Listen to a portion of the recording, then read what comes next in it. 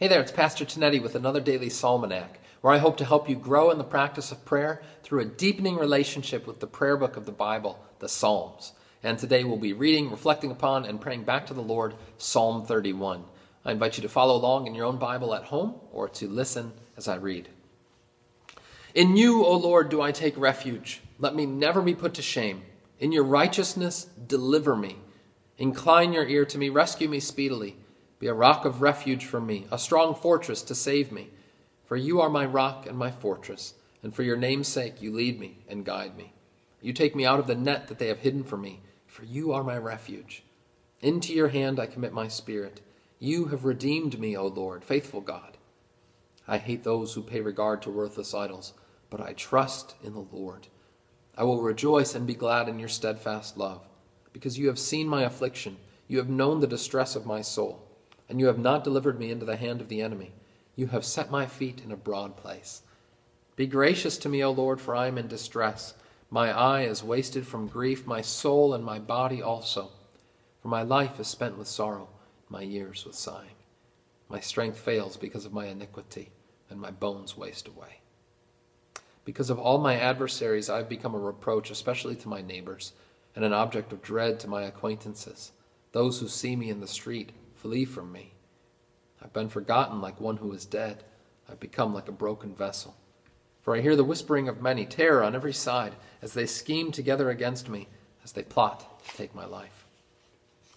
But I trust in you, O Lord. I say, you are my God.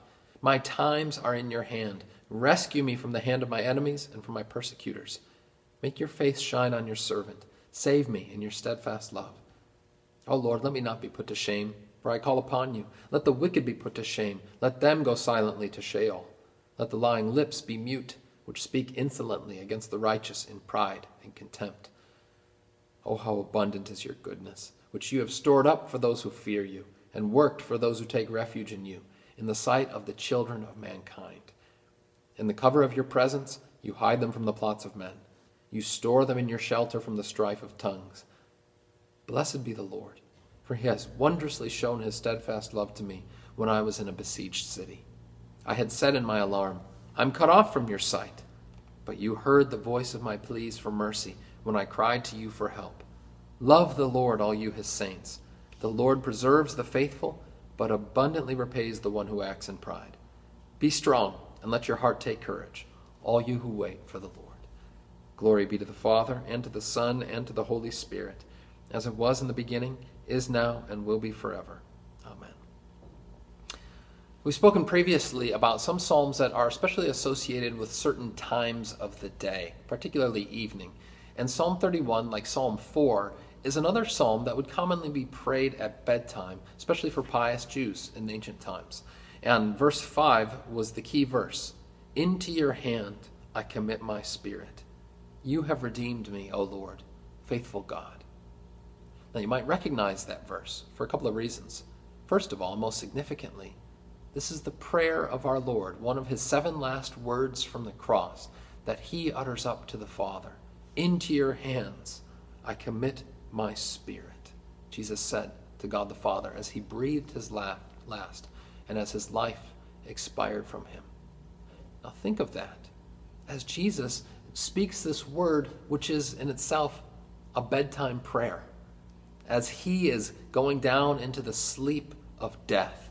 It's like when we were taught to pray as children that we say, now I lay me down to sleep. Pray the Lord my soul to keep, and if I die before I wake, I pray the Lord my soul to take. I find that nowadays people are put off by that a little bit. They say, that sounds too morbid. We need more of an upbeat kind of prayer. But there's something quite profound about that, connecting every sleep to the final sleep of death. And rather than that being some dour, hopeless prayer, quite to the contrary, it's recognizing that as it was for Jesus, so it is for you and me, that death is but a sleep. And indeed, Martin Luther would say, the greatest sleep that we have ever had.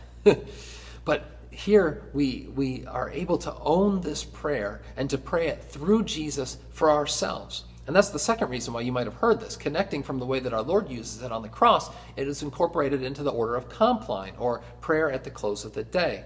Into your hands, O Lord, I commend my spirit. It's a prayer for us at the close of the day. Now I lay me down to sleep. If I die before I wake, I pray the Lord my soul to take. I commit it into your hands, dear Father, because I know that is the safest place in the world. Let us pray. Dear Father in heaven, we thank you that you train and prepare us for our final resting of death each night as we lay our heads down to sleep. Help us, Lord, to sleep well, resting in your arms and looking forward to the day when we will be awoken again to life everlasting. Come, Lord Jesus. In his name we pray. Amen. And now may you go in the peace and rest of the Lord, in whose hands your days are held. Go in his peace.